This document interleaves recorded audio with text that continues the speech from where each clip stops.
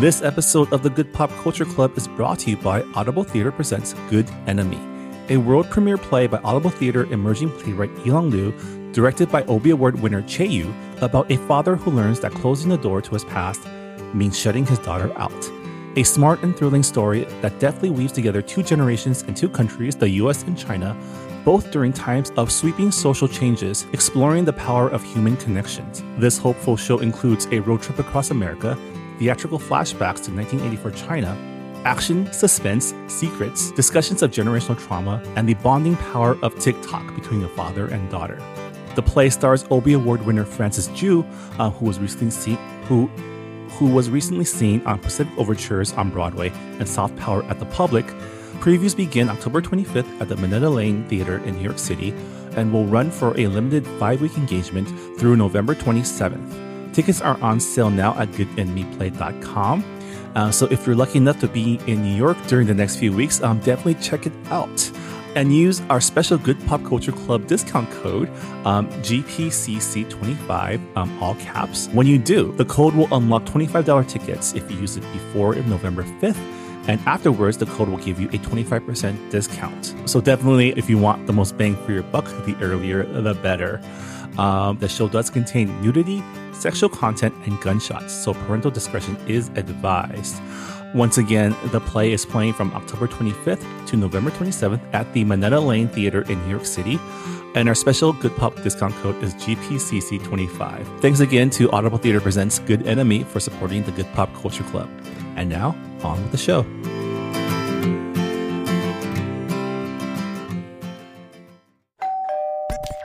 You're listening to Whoa! Potluck.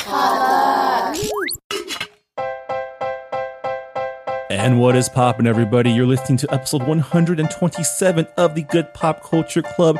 My name is Marvin Yue, and joining me, as always, to talk about all the good pop that gets us through our days, we have formerly self-proclaimed professional Asian American, Jess Yu.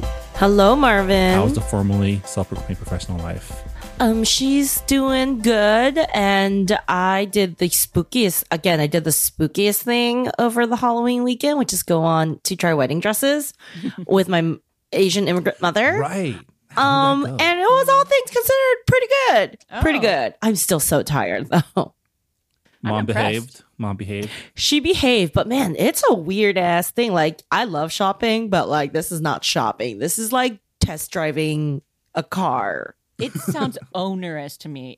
So how many shops did you go to? We did 3 in one day, and I tried on probably over like 30 something dresses. Did you find your dress? I think I did. But Okay. I have one more place that I couldn't get a book, like an appointment for. Like, the fact that you have to make appointments to shop, that's already weird, right? Mhm. Yeah, but it makes sense. Yeah. So, but it's like, ooh, you gotta just like get in and out. Some of these dresses like weigh like 10 something pounds. You're like, oh. And I was not even trying on some of the more intense ones, you know?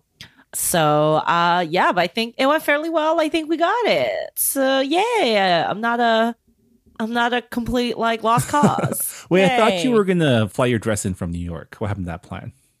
That was if I couldn't find one that was like in my budget, but I think as part of like some like guilt money, my parents are like, we'll pay for the dress. And guilt money from causing me emotional turmoil, as all immigrant Asian parents do. So I'm like, okay, that's fine. I don't gotta fly to New York then. I mean, one of the ways Asian parents show love is to throw money at their kids. Yeah. If it's not food, it's money. Yeah, but is that enough? Is that enough? Well, we have They can plenty continue. of movies in the Asian American canon exploring those themes. Yeah, I have been watching a lot of wedding related movies just because I find them fun. And my favorite, again, which is not in the cultural canon because it's not a very good movie, is Bride Wars. But very specifically, there's a scene where Anne Hathaway just sends out like a poorly written email riddled with typos as her save the date. And I really want to do that. But I feel like everyone will be like, are you okay? Did you have a stroke? Yeah. As opposed to, no, like, it's a joke. Yeah. Anne Hathaway. Yeah, that would be a reference I would not have gotten.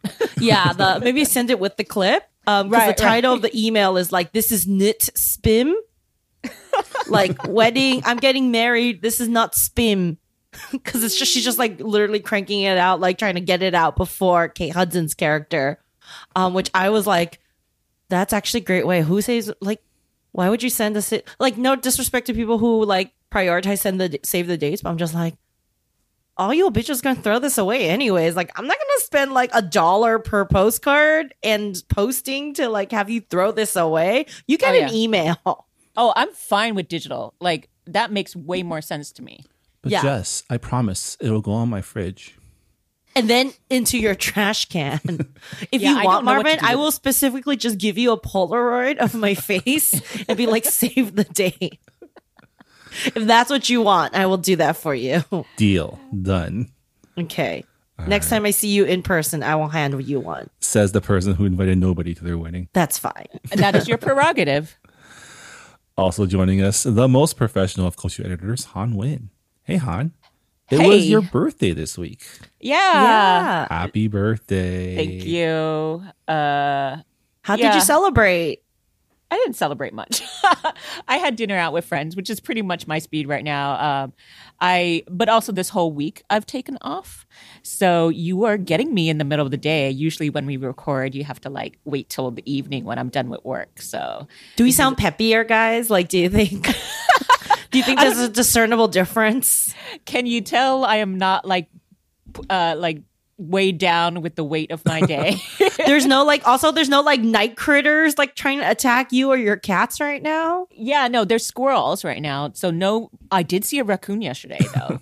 At night when I got home from my dinner, I was just like, I heard a rustling and I was like, oh, hey, raccoon. And then it's like, he paused to look at me because I was talking to him. I'm just glad I could see your face because the last few recordings we've done a little later at night. And Han, as we all know, Han lives in the wilderness, and the last few times it's like we were talking to someone in witness protection. Yeah, it was like just a silhouette of me, and then my voice coming out of it. Because I've been trying to teach my cats later at night, like, this is when you have to stay inside and you can't go outside and romp around the yard. And so I would turn off the lights inside also to kind of get them to settle down. So you get to see my face, which is fun. Hopefully we get to hang out soon too. But it's just been kind of nice, just relaxing. It's weird weather in LA. It rained today. It did for like 10 seconds. Oh no! Well, I was at the gym, and then my gym apparently had a leak, so I definitely saw. Yeah, I saw the rain come into the gym. I mean, we're starting to see the beginnings of sweater weather here in Los Angeles, which is always kind of a tease because you're never sure if it'll stay or leave. And or it gets to be like super hot in the afternoon and you're like, crap, I just wore a sweater and no shirt underneath and I got to sweat through the sweater. Yeah, you have to layer. That's the only way to do it because I definitely get sweaty pretty quickly.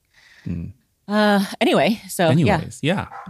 On this episode of the Good Pop Culture Club, for the first time in a while, we've gone to the movies. Not together, but I did go to the cinema with Jess yesterday. Han watched this movie last week with her friend Angie Han. Yeah. But we're talking about the new Park Chan-wook film, Decision to Leave, which is, I guess, this year's entry in Korean auteur award-winning cinema. And I'm sure we'll have lots to say about this film. But before we get to that, let's find out what pop culture has been getting us through this week. Let's start with Jess. What's poppin'? So I also went to the movies earlier to watch a very different kind of movie, the new George Clooney, Julia Roberts film, Ticket to Paradise. And that is some old school rom-com movie. It's a very, I don't mean this in a bad way, it's a very old-fashioned movie, right? Like very simple formula, hijinks, movie stars, and it was not the greatest movie, but it was highly, highly enjoyable because that is the power of George Clooney and Julia Roberts. And I will say, I'm not even the biggest Clooney and Roberts fan, but like it is kind of undeniable that there's a reason why they're movie stars, and there's a reason why they used to get $20 million per picture to do like pretty standard stuff. They're very good at it. They're extremely charming.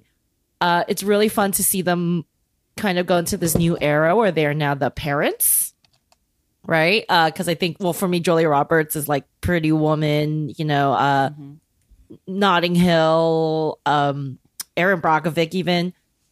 And if you put any other two people in this, it's a streamer movie. Like it's a mid-level streamer movie. Yeah, they elevated it to theater. Yeah, and it's fun. It's set against, I don't know if I'm allowed to say this, but I did give notes on this like a few years ago, and I think they took them very well. They made because the movie's set against Bali, and basically their daughter, who has just finished law school, has decided to not continue her career, but to marry a young, handsome Balinese man, played by Maxime Botides. I don't know his last name, but he did very well. Going head to head with George Clooney, and it was very respectfully done. There was no jokes about like the comedy of errors was kind of always on the like American side. I think we got to see a lot more of his family and how like it was a feasible decision she would make, right? Like the movie definitely presents that the daughter who's deciding not to go back to the United States is making the right decision. Like she gets to live in this beautiful place. She has a very loving husband. They have a super warm family. And she gets to live in Bali. And so would highly recommend if you want it's a good mom movie. Like you should take your mom to this movie and just watch it. Your mom will be chuffed. Okay, so I wasn't crazy in that this film has been like in the works because I'm pretty sure I saw a trailer for this film years ago, and I wasn't sure if it was just another George Clooney, Julia Roberts film, or this was the same one just released now. It's the same one because Julia Roberts has not made a film in like 4 years, and she's been doing more serious stuff. She's been doing TV, which is like, whoa, who would have thought? But let them be charming. Let movie stars be attractive and charming. But I do think who stole the show was Lucas Bravo, the hot chef from Amélie in Paris. He's very funny as the younger boyfriend to Julia Roberts' character, who's kind of just like a yes man pushover, but like very sweet. No one's really a bad guy in this movie, which is nice. And he's very funny. And I feel like he doesn't get to be that funny in Amélie in Paris. He just gets to be hot. And this one, he gets to be hot and funny. And we like it when they're hot and funny. Because that makes them hotter. So I am sold.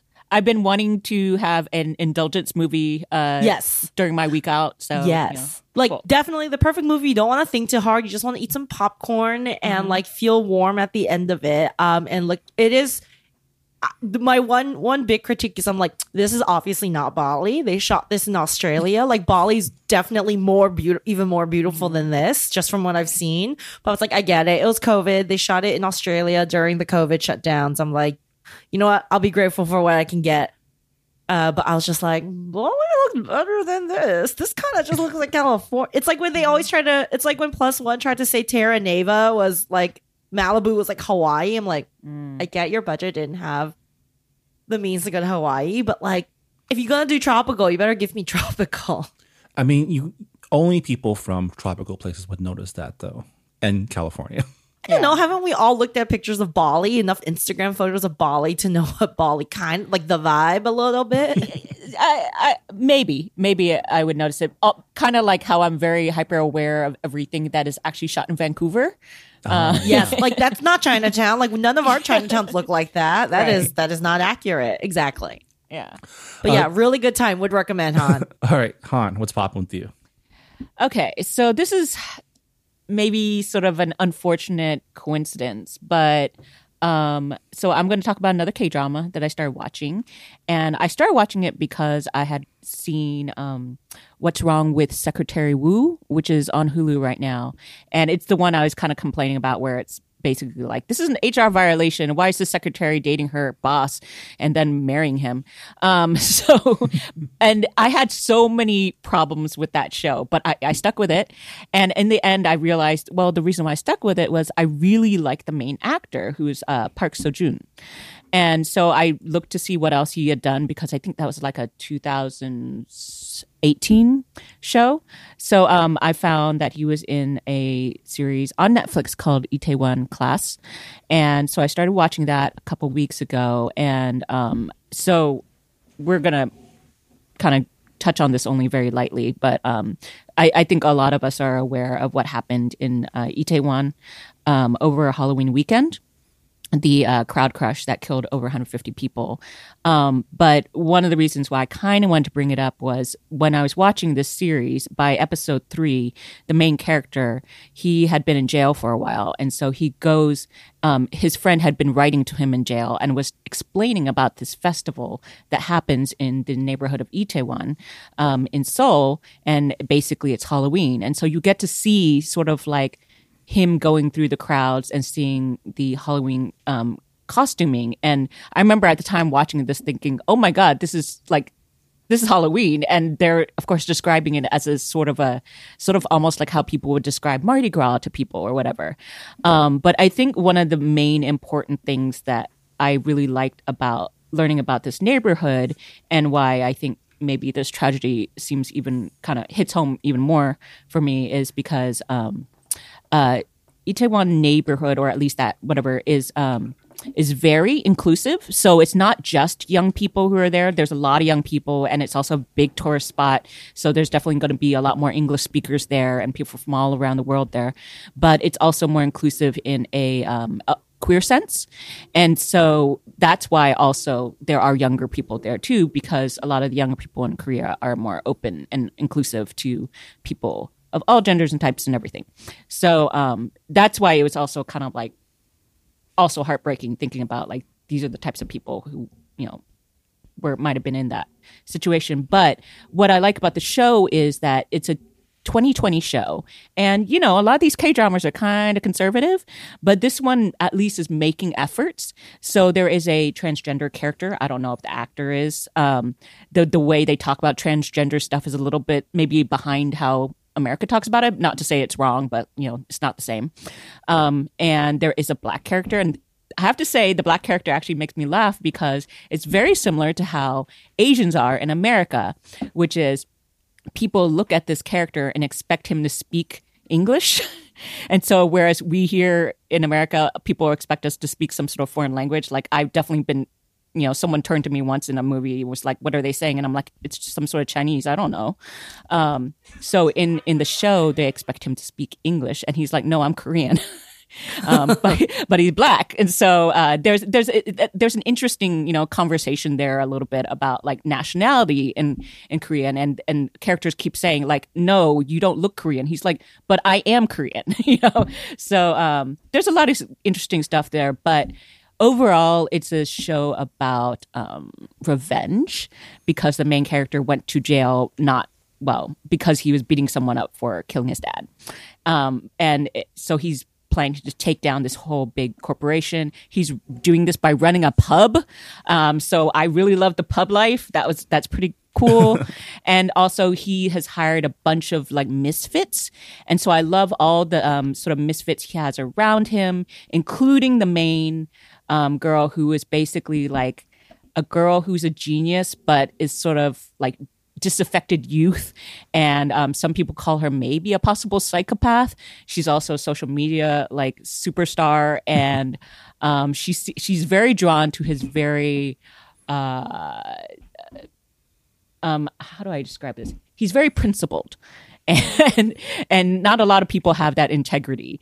So it's I don't know. I think it's pretty interesting. I'm halfway through, and I think it's I think it's worth checking out. I like the guy a lot, and then also all the supporting characters are really interesting. Yeah, Itaewon Class was actually the drama that we took a look at for, I think it was season 3 of the Korean drama podcast on the Potluck Network. And so I'm very familiar with this series. There's a lot of, I'm curious about your thoughts once you finish the series. Because, okay. I am actually going to go back then. And now that I know that was the series, because I know you moved on from Boys Over Flowers, but I didn't keep up with which other show. So I will actually now check out Itaewon Class since I'm at episode 10, so I can probably start listening. Yeah. I mean, I think that the main thing is just forewarn, it is a K-drama, but it's this particular genre of K-drama can get a little violent. So it's very gory. Oh my God. Since I already spoiled it, but it's not like a big spoiler, like that the dad dies, you have to endure it. So I have warned my friends, like I was like, I can just give you a summary of the first 2 episodes, and you can start on episode 3 because the first 2 episodes is like giving the back origin story of why he wants revenge, and I was just like, wow, this was way more than like I was. The way the series starts is kind of borders on trauma porn, but then afterwards it gets to the found family kind of quirky. Tropes, right? Yeah. There's still a lot of yelling, people slapping each other. There's a lot of slapping in these dramas, but I if you are that kind of person, I highly recommend just skipping those first 2 episodes. They will give you enough of flashbacks for you to understand. It's a K-drama. There's got to be tons of flashbacks just to remind you what's going on. And in fact, the flashback might be traumatic enough. You might just want to fast forward and just do it that way. But anyway, so yes, I started watching it late, but at the same time, it seems to be timely at this point. So I thought I might as well mention it.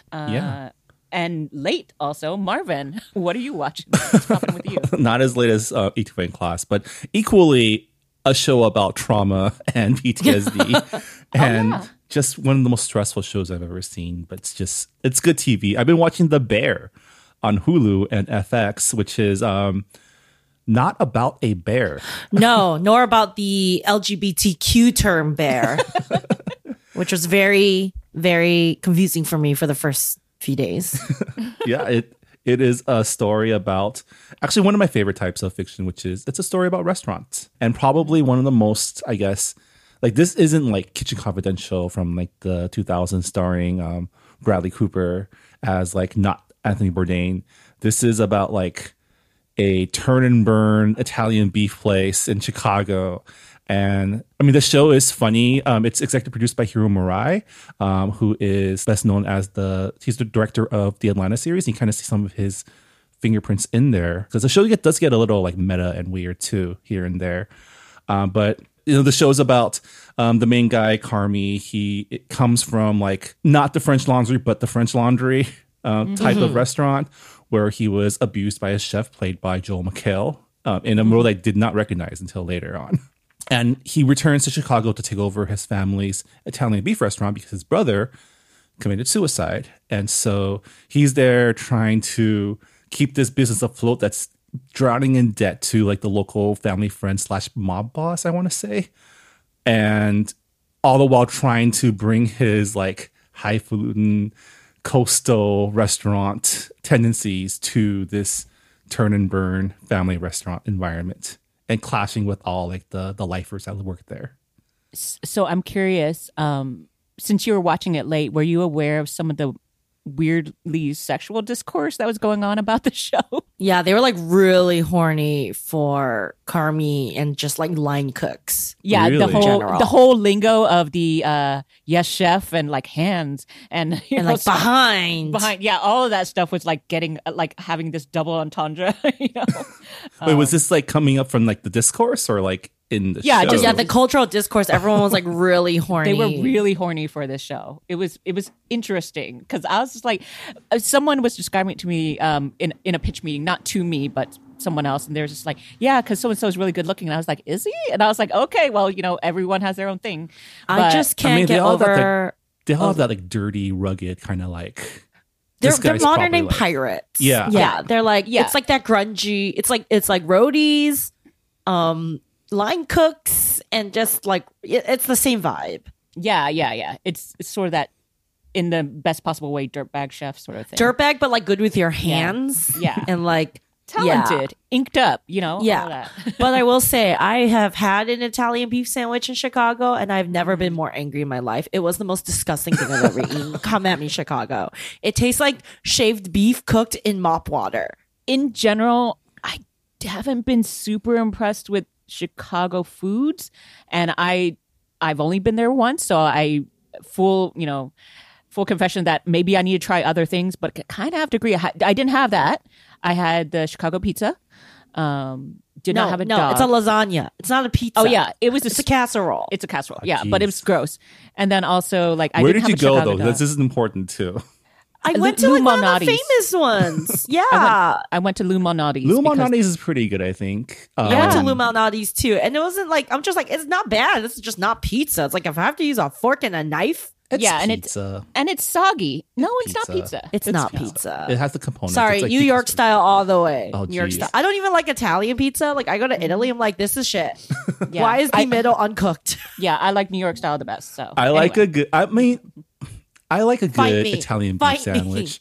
It needs to be dipped though. I think the bread does need to be a little soggy for it to like truly. The taste meat has delicious. no char on it. It's literally cooked in mop water. It's like gray. It's just gray. It's disgusting. And I've never been more mad because everybody in all these guidebooks are like, you have to have Italian beef, Italian beef. I'm like, if the Italians would cry, they would cry. Well, maybe you haven't had Carmies. So if they want to bring him out and like say that this is his Italian beef, I'll try it.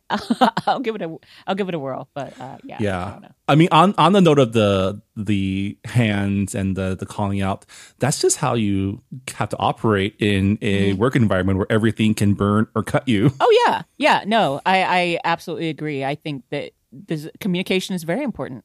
But I still yeah, have it burn just became scars a from my thing. job from that's the female gaze fantasy. They just want a man who will communicate Yes, exactly. and who can like cook a little, can do some household labor. This is the bar is subtext. in hell, Marvin. Yeah. I was happy to see Eben Moss Bachrach back on the show because I actually did not know he was on this show.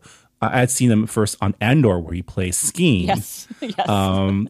Where he brings a whole like it's the same energy but different. I feel like in this show, but I'm only halfway through the season. I haven't finished it yet, but I'm interested to see where they go because right now everything is just. I mean, the show is about a failing restaurant in like post pandemic, right? And so everything is kind of chaos right now. Everyone's mad all the time. But I'm interested to see where the show goes. Yeah. Well, the nice thing is it's a good time investment because there is a second season coming. Oh, nice. Mm-hmm.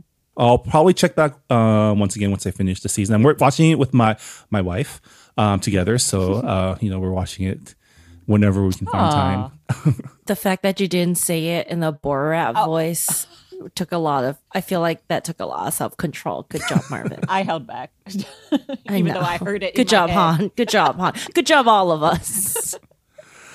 All right, that's what's actually no. We need to do. We need to check in? I feel like nothing really happened on this week's Great British Bake Off. It was just like Shabira it's kind of- rocked it yeah. again. Except, she rocked it and then failed and then rocked it again. So Yeah, as long as she wasn't like bottom two or whatever, and I feel like I kind of only half watched it. I have to admit, and it was just like making sure that she was doing fine. I was like, okay, cool. yeah, I mean, right now I'm only just rooting for her. I don't really care about the other guys. Kind of.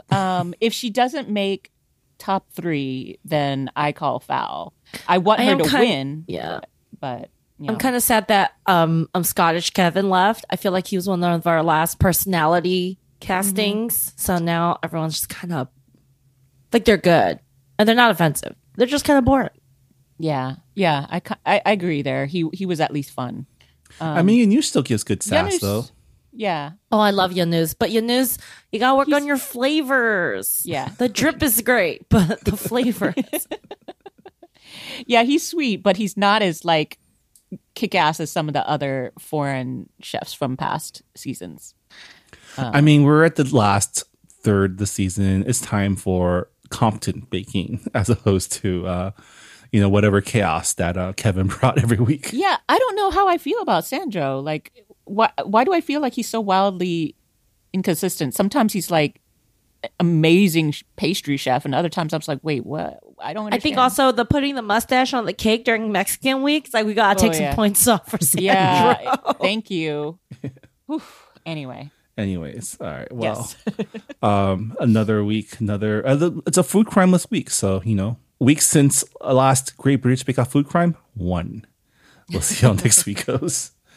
It's pastry week, I believe, coming up. Yeah, no, surely there will be no food crimes this week, right?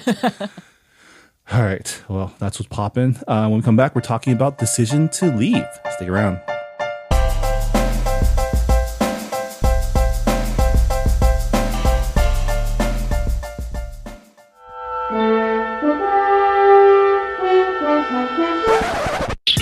Hello, I'm I'm Phil Yu, and I'm the host of All the Asians on Star Trek, the podcast in which I interview all the Asians on Star Trek. I'm talking to actors, writers, directors, stunt people, background extras. You know, all the Asians on Star Trek. Find out more at alltheasiansonstartrek.com. Part of the Potluck Podcast Collective. Live long and prosper.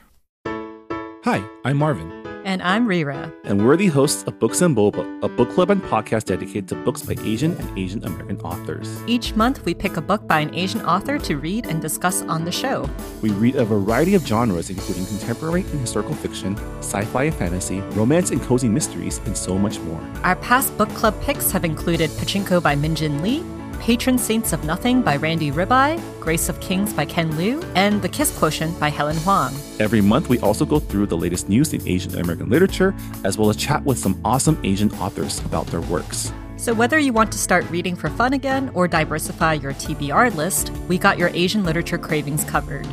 For more info, check out our website at booksandboba.com, and you can listen to us on iTunes, Google Play, Spotify, and wherever you find your podcasts. Part of the Potluck Podcast Collective.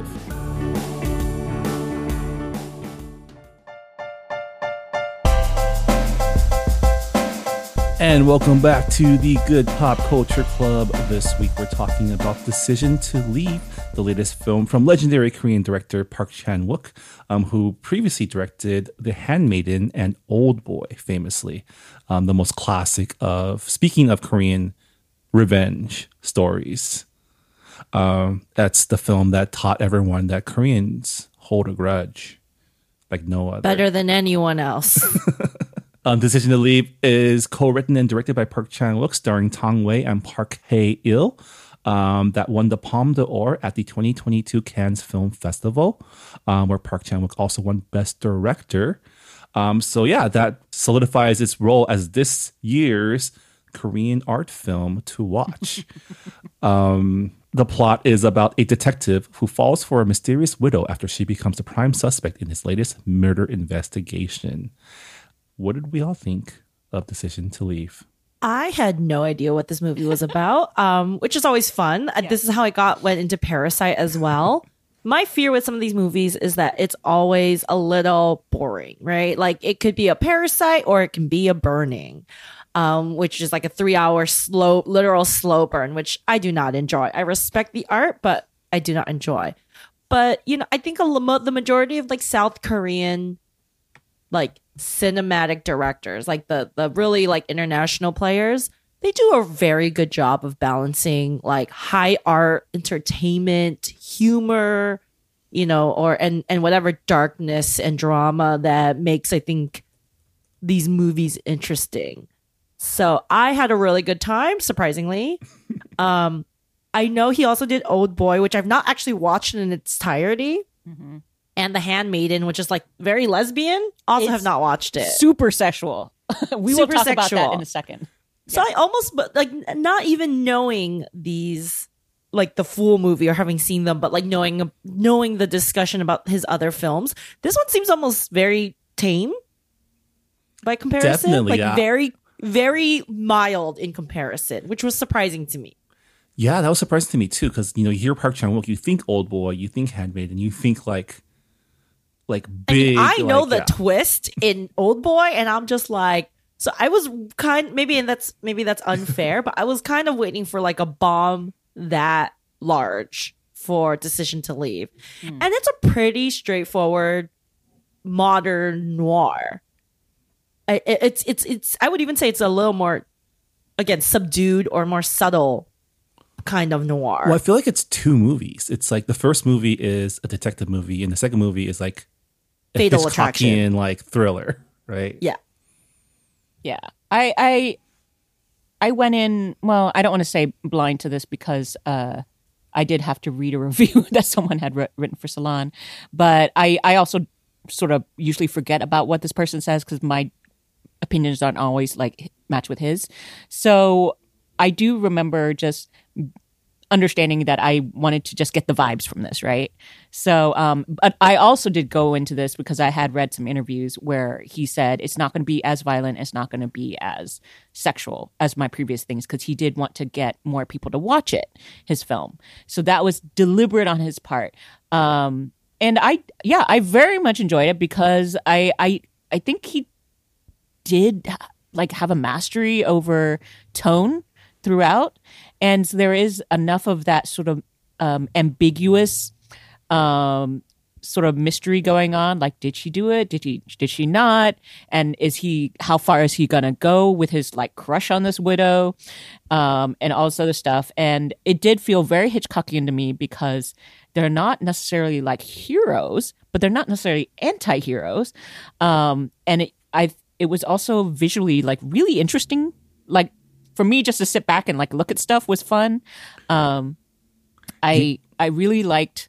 Well, we'll get into this a bit when we get into spoilers. So we're gonna have a little spoiler section at the end because as a mystery, I think we do want to talk about how everything resolves, but we also want, if you haven't watched the film yet, to give you a sense of what it's like and the vibe to make your own decision if you want to go see this film.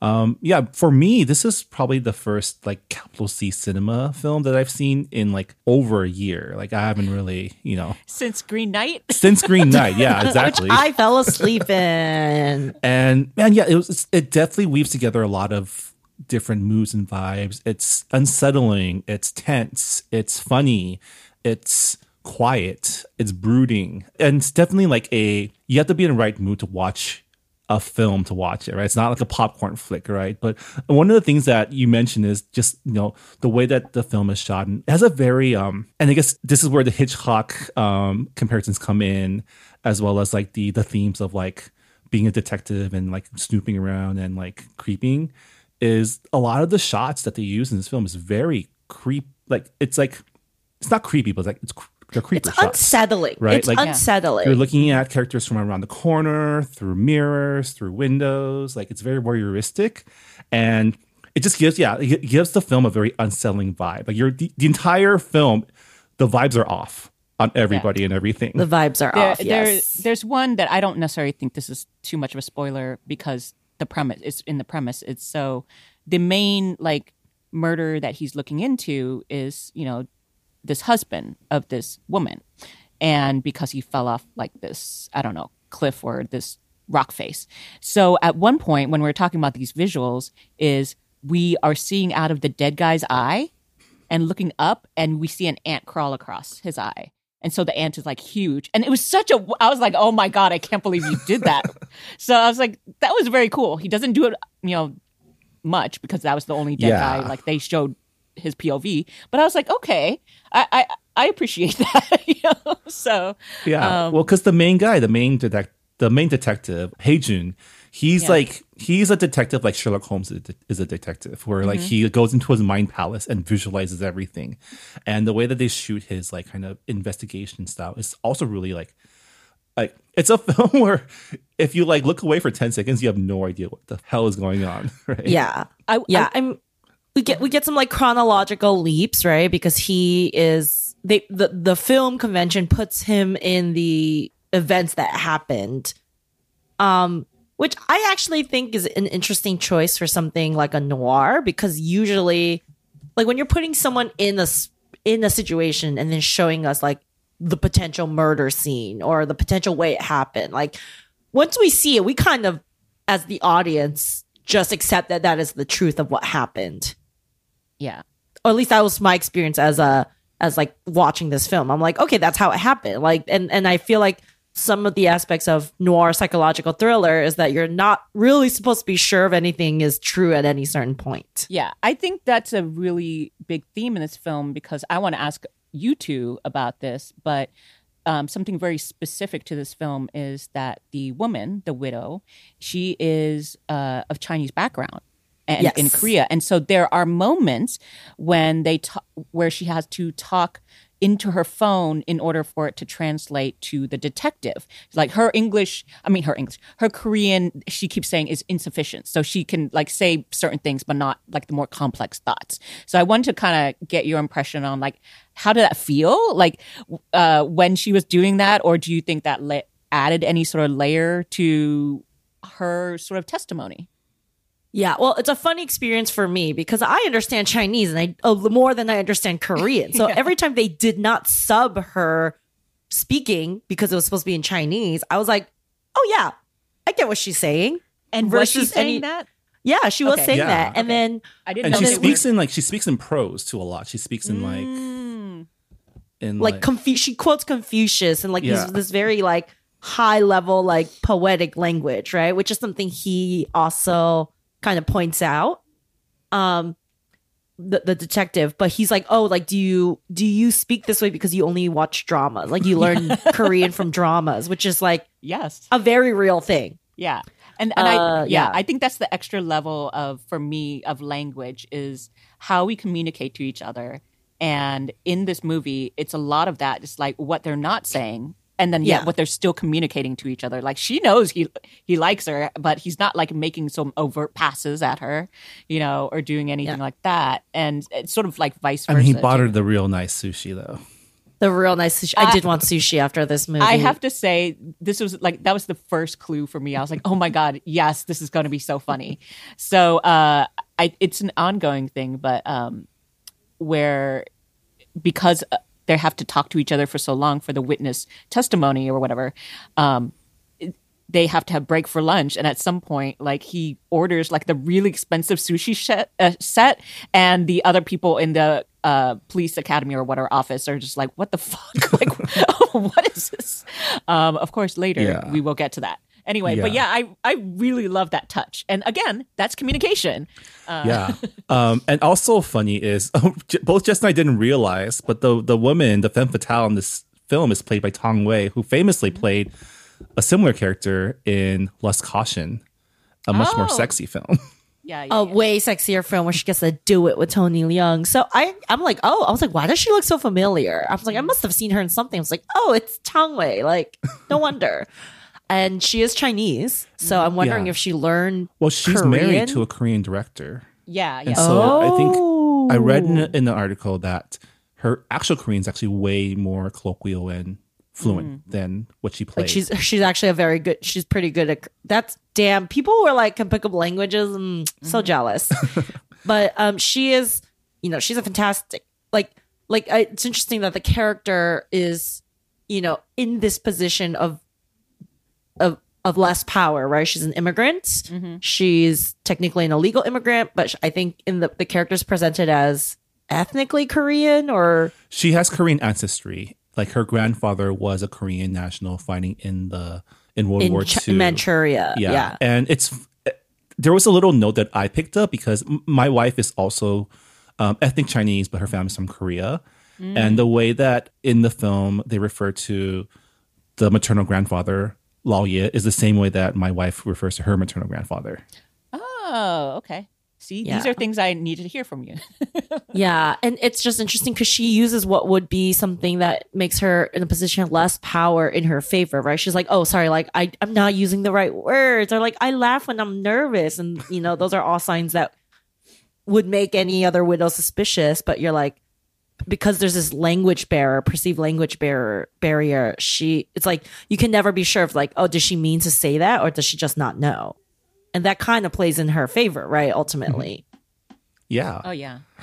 I also really love, like we mentioned, this Younger. film's also really funny. He's kind of an idiot though, right? A lot of the comedic relief comes from the other cops that the main character is partnered with. Mm-hmm. Starting with his first partner, who I think in a Hong Kong film would have been played by Takeshi Kaneshiro when he was younger, probably. Oh, he's very enjoyable. Yes, he can't run. That was so funny when he's like, Like I was like, oh, old man is fit. Like he's going up them stairs. I do love the sight gag of he's like Detective Gadget. He just has like multiple things in his pockets, like ready at any he has a chance. tailored Like he's suit. a fucking chainmail glove in his pocket, ready to take down people with knives. Yeah. So my favorite line in there is at some point, the woman has to get something out of his pockets, and she's like, "Wait, it's not in your pocket." And he's like, "No, I have like 12 pockets in my jacket and like 6 in my pants, and I get them custom tailored by this guy." Yeah. And he just goes on into this like long ass explanation. And I was It's like it's not the same suit. It's not the same suit. Like I have multiple. I'm not disgusting. Like I don't wear the same suit every single day. I was dying laughing. It's just like, what a random little thing, but also it's like, okay, this kind of tells you something about the character. I'm not sure what, but yeah, I love that. But when he brought out what looked to me like an oyster shucking glove to fight the guy with the knife, I was just like, what the fuck? So good. Yeah. And we've gone through all this. It's like so far we've been describing this romance between a detective and his murder suspect, because the Tong Wei is playing the wife of a man who was fallen off a mountain and they suspect foul play, maybe. We haven't even mentioned that the lead detective himself is a married man. He's a married He's man. a weekend Yes. husband, Yeah. right? Yes. Yeah, and he's been in a different city, I think different city? Or Yeah. His wife's in Ipoh, he's in Busan. Yeah, in order to do all of these murder investigations. And he also apparently has really bad insomnia for the most part. So that's kind of an ongoing storyline too. But it's a very noir-y detective thing. Oh, to yeah, have, yeah. right? It's a psychological trauma that's supposed to tell you something about something. So he created this character that was very specific, and he was entertaining. I liked it. He's messed up for sure, but I feel like that makes them perfect for each other. Well, I also think it's just so I did a whole segment of noir in college for my film class, and like I think it's really, really interesting. I love noir. I love all the tropes. I think they're really fun. But noir. I mean, there's neo noir, but like a lot of the noir movies come in the context of like this fear of increasing urbanization. Like there's a lot of racist undertones or racial undertones, however you want to, interpret it in 1940s, 1950s post-war. So when you put the noir in a modern setting, and especially as I'm watching it as an adult woman in the modern setting, I have a very different reaction to it now because noir is traditionally male focused, right? It's a male gumshoe. There's a femme fatale character. And like a big part of it is that he's kind of like, like seduced or like just becomes romantically involved with like this femme fatale, and he can't control himself. And I'm watching this as like a 30-year-old woman about to get engaged, and like I'm just like, my dude, all of this would have not been an issue if you merely stayed to the ethics of your job and / did not cheat on your wife emotionally. Yeah. Like men are so dumb. Yeah. And I think that's an interesting thing you picked up is they never actually like physically cheat, but it's all like emotional cheat. He's definitely like horny for this woman, but he knows he can't do anything, but he's doing all the steps, right? If I have learned anything from my vast, knowledge of K-dramas in 2 months that I've been watching, it is emotion is actually the most important part. The physical is just kind of like technicality. So to me, it's also could be commentary. Just like his wife is kind of really fun, right? His wife is very cute. She's capable. She's independent. She works for like a nuclear plant. Like she doesn't really need him. Yeah. But it seems like this woman, like. And this is also true from my experience as an adult woman in this world. Anytime I've truly been like shit out of luck and trouble, a random man I do not know has swept in and helped me. I don't know if it's programmed in y'all biologically, Marvin, but like, I feel like there is this like innate, like, I don't know what the need is to be like the knight in shining armor. But he just like cannot help himself. He's like, I need to save this woman. Like, I need to help this woman. And I'm just like, I think I just have two words for that. Representation matters. Well, I mean, I do agree to some part with that because it does make him feel more manly, right? But I also do think because he is clearly damaged, that is it drawn to like I think they are both messed up in their unique ways. But yeah, his wife doesn't need him. So, and I feel like part of him knows that. So, she's so cute. yeah, but also, yeah, Noir, like everyone's messed up. That's the only way it kind of works. And But like, I think what's interesting is we don't really understand why he's messed up. Like, he has a great life. I understand where, like, poor girl, like, she went through stuff. Sungri has a fucked up life. No wonder she is messed up. You know, like, she actually makes way more sense to me as a character. Like, yeah, you got to do what you got to do to survive, and you know, like it like that. Even though like I don't fully understand like this obsession she has with him, until like she kind of explains it's like, you don't want me, so now I want you.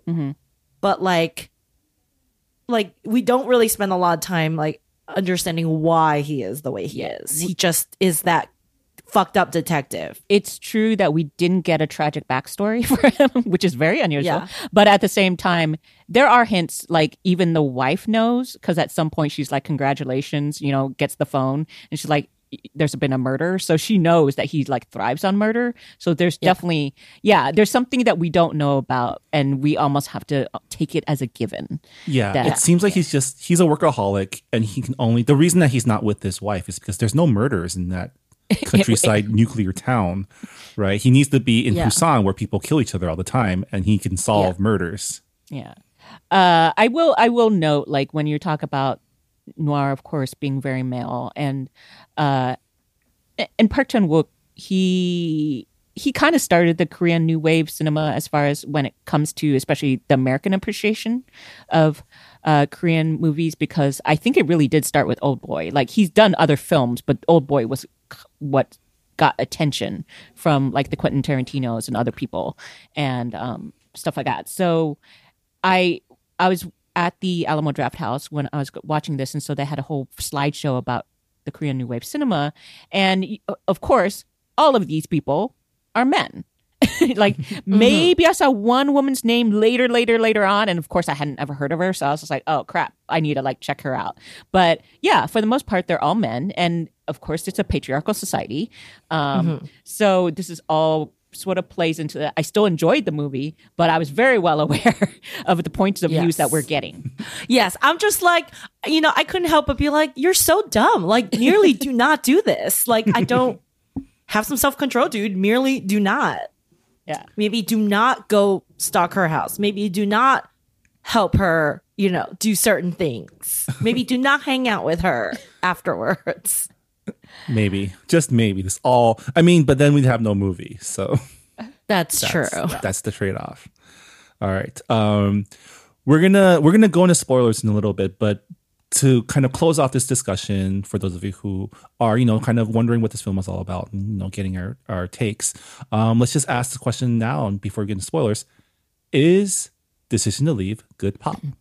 Yes. I do think, again, like, it shows there is a third thing besides Marvel blockbuster that you need to have like 20 years of knowledge to experience fully, and like super indie, I have no fucking clue what's going on. Like, there is a third thing, which is, you know, art house cinema with a capital C that is still highly entertaining, and you know, another podcast I really like says, you know, movie for adults. Like, this is a movie for adults, right? Yeah. And not just in content, but just like in like just subtleness. It's not like boom, boom, boom. And it's, you know, subtitles. I think the more we can push that film isn't just an American thing is always a good thing. So yeah, would recommend. And also, you know, some very attractive people being mysterious. Yeah, I would agree. It, in ways, it did remind me of a lot about Hitchcock films. Hitchcock, being a problematic director, of course, sort of plays into everything. It's a theme, but like, it reminded me in many ways of like Marnie or Vertigo. Besides having the femme fatale, the sort of like trying to figure out the mystery at the heart of Vertigo, not knowing, you know, people's motivations.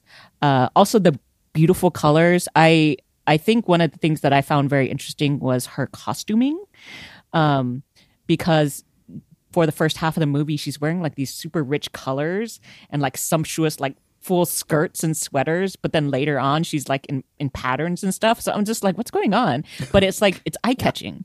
Oh my god, his apartment in Busan is so chic. Oh yeah, like with the blue wallpaper. I was like, oh my god, I'm very much into the wallpaper in this movie. Yeah, so just keep your eye on the houses back. are really beautiful. Even his like family house in Busan, in Ipoh, where he lives with his wife. I was like, this is a very chic house. Like, lady got taste. Yeah. So I think there's just so much going on with it that it's just very enjoyable, and I will drive home that I found it a very funny movie. I did see it at the Alamo Drafthouse, which I thought was an ideal place to see it because you kind of need to settle in. You can't let yourself get distracted and walk off and do stuff. So I would definitely say see it in a theater if possible, because if you're at home, you may not get the full experience. Obviously, if you're safe, you can see it in a theater. But so I was very happy to have like a movie day out to see this. Yeah. I also concur that this is good pop. I mean, just any art film that Jess is up on is a good sign to be that anyone can enjoy this film, really. I think it's just one of those films where it's a good detective story. It keeps you on your toes. And, it's a film where not only are the actors putting in work, but also the cinematography, like just the fact that you can sit and say, man, that's an interesting shot in the middle of this like really tense film it's a full art film experience and definitely worth watching. Yeah. Again, on the biggest screen you can find if possible. Cool. All right.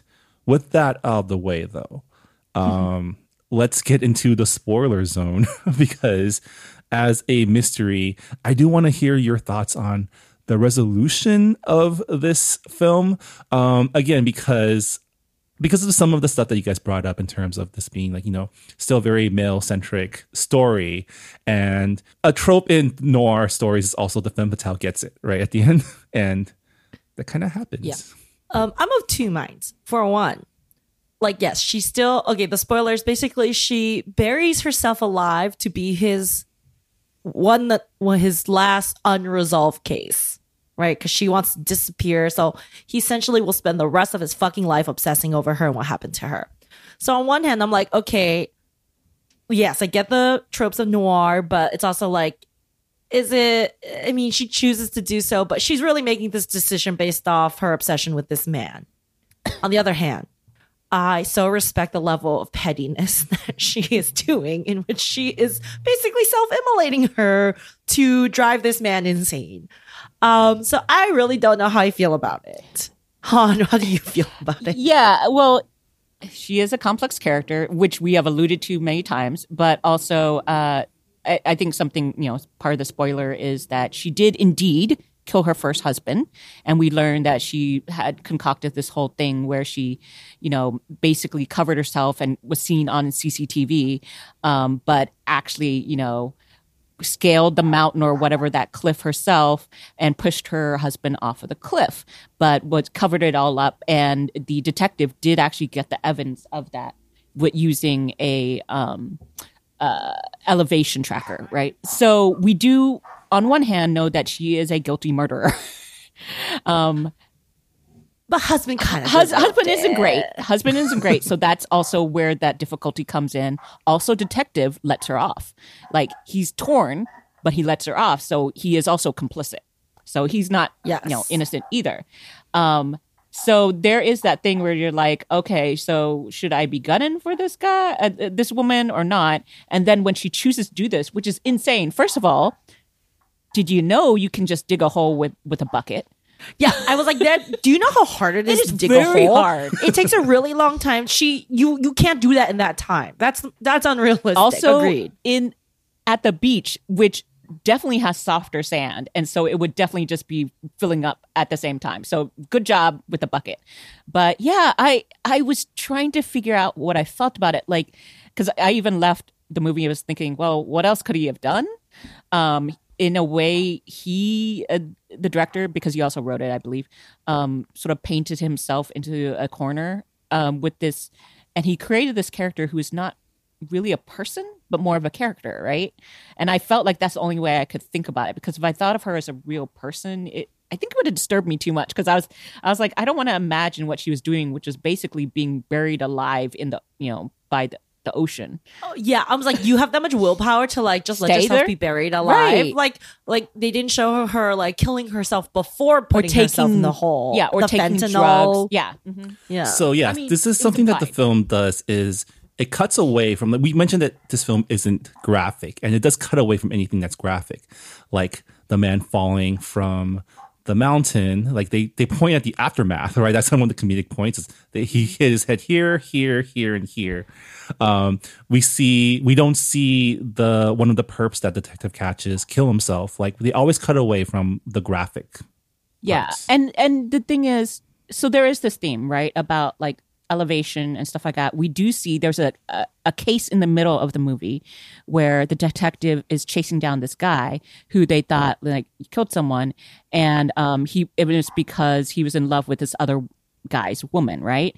And so his last quote unquote romantic act is to jump off the building in front of her and die in front of her, which I was half laughing and half like horrified. And it, for me, I was just like, is this what love is in this weird movie, which is basically horrible and sacrificial and whatever? And so in a way, whatever her last act is, so even if it's kind of like a fuck you to the guy, but it's also her show of love, I don't know. But I posit this, like those other guys, we all saw the body afterwards. I know, granted, I get that she's technically buried, but we never see the body. We never see her get actually buried. She could be just watching this detective looking for her on the cliff somewhere, like a character from You. Yeah, they made him stand on top of the hole where she was. I mean, I totally agree. They do leave it open to interpretation. My interpretation is she died in the hole. So, because also she is now on the opposite. Like all these dudes fell off of like either cliffs or buildings, and she is deep in a hole. And it's like, I don't exactly know what that means, but I do feel like that's important to the movie, is that she decides to go deep. And it might be also maybe a reflection of male crap, that she had to do this in order to have to get one over on him. But yeah, it was her choice. It is her decision to leave. And that's the only thing I can say is, her taking some sort of control. That's true, because she makes the decision to leave more than once, and he never does. He doesn't want to leave his wife. He doesn't want to leave his job. He's obviously in this woman, but he's not willing to leave for her. Yeah. I just think all of this could have been avoided if he merely did his job as intended and did not cheat on his wife. I'm just... and it's like when you see a movie like a rom-com, you're like, all of this could have been avoided if you had a healthy communication.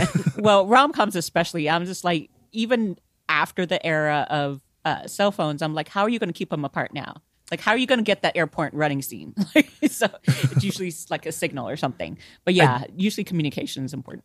I did want to ask your thoughts about just like I mentioned, this film is like, it's two films. It's like it's the detective film and its sequel, right? Because like you mentioned, the first case gets closed. She did it, but he lets her get away. And then becomes like whole, like at that point I was like, is this movie done? But then no, there's still half a movie left. What did you think of when it shifted gears to when he becomes like a cynical, grizzled cop now working in the countryside, and she becomes like a different type of femme fatale? The cat mouse dynamic kind of changes, right? I thought it was much more interesting because she is such an unknown figure. Like, you do not know what she's willing. You don't get her MO. Like, then it becomes, I feel like it became a lot more heightened. And maybe I'm also biased because I'm always, I'm not gonna lie, I was always on her side because I'm just looking at this like sad middle-aged man. I'm like, my dude, merely do your job and do not cheat on your wife. I wanted her to get away with everything. Yeah. Because I'm like, your husband sucks. He's exploiting you because you are in this like tenuous immigration. He literally and he's monogrammed abusing his you. name onto your... He like brands her. And I'm like, what an asshole. I'm like, you know what? Do what you gotta do. Push him off a mountain. I support you, girl. I also just like Well, I liked actually both parts of the movie, but the part I did enjoy about the second half was she really leaned into the whole femme fatale. So she had all these costumes and different wigs, and so I whenever I would see her with a different haircut, I was like, oh, cool, fun. But I do think then once again, if you want to interpret the ending differently, then maybe she just put on a different wig and went off and did another, reinvented herself again. But yeah, I don't know if I actually, here's the thing, I don't know if I cared about the cop in the second half that much. Like in the first half I did, but once I was just like, you let her go, I was just like, yeah, you made your bed. Yeah. You made your bed. Yeah. You're a bad cop. Sorry. Like, she didn't even like put the moves on you. She didn't even like she didn't seduce you. She showed you a bruise on her leg and you were like, yes, I will give you everything. That's dumb. The one spoilery thing about the wallpaper I did want to note was that in her home, in the first half of the film, she had wallpaper of mountains. And weirdly enough, that same wallpaper was used for the cover of the book she had. So I was just like, well, mountains, even though she says she doesn't like heights, I was like, that tells you right there. But so I like that a lot. But Clues are right in front of us all along. yeah, I'm sure there are others. If I watch it again, there's going to be other stuff, like things that had more meaning. But I did also like when we were talking about the change in how he treats her with giving her expensive sushi at first. But then the second time when her second husband dies and he thinks, oh no, I've been taken for a fool. She's just a killing machine. He gives her like a corn dog instead.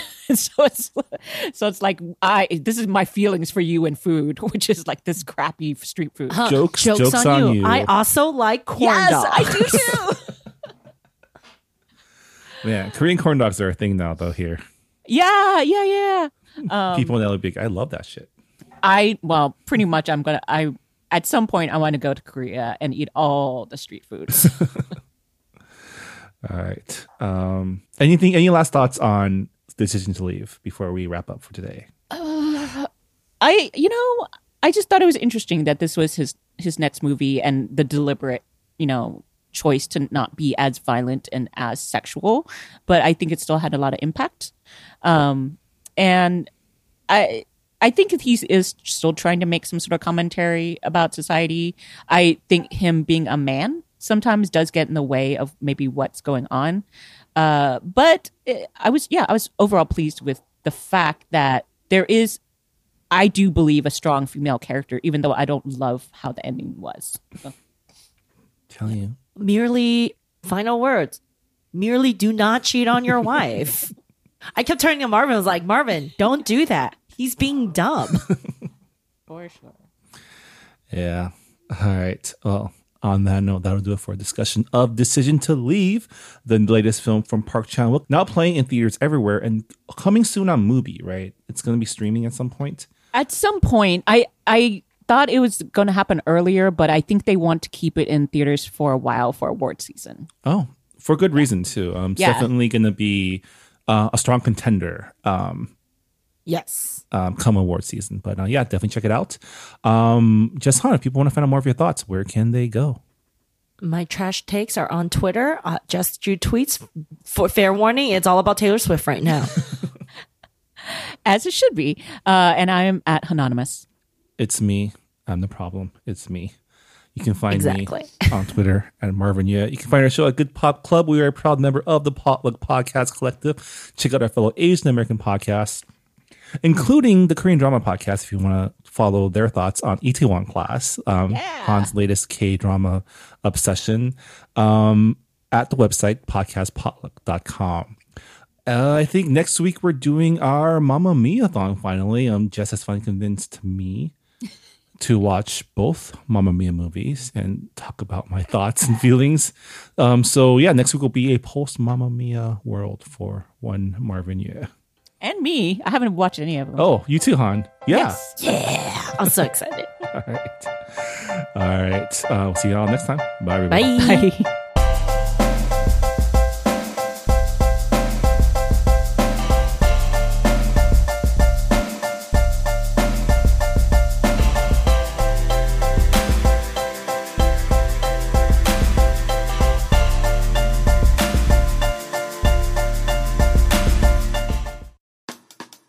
Hey Ryan, what's black and white and red all over? I don't know, Ramen. 2 nuns having a chainsaw fight? Dude, inappropriate. Come on, man. This is supposed to be a podcast promo for our secret underground podcast, Quarantine Comics. Oh, yes. Quarantine Comics, the weekly comic book club where I, ace reporter Ryan Joe, And I, mild-mannered Ramen Sentinel. team up to discuss some of comics' greatest works. Or just some really cool comics that we've been wanting to read. From Alan Moore to Uzumaki, From Arrakis to Zendaya. from Adrian Tomine to Jean Lun Yang. You might not have heard of half the stuff that we're reading. Or the other half is just pop culture superhero stuff. They could just read the books with us, Ryan. Yes, they could do that, but you could also just send us money. No, Ryan, that's not how passion podcast projects work. Why in the hell are we even doing this?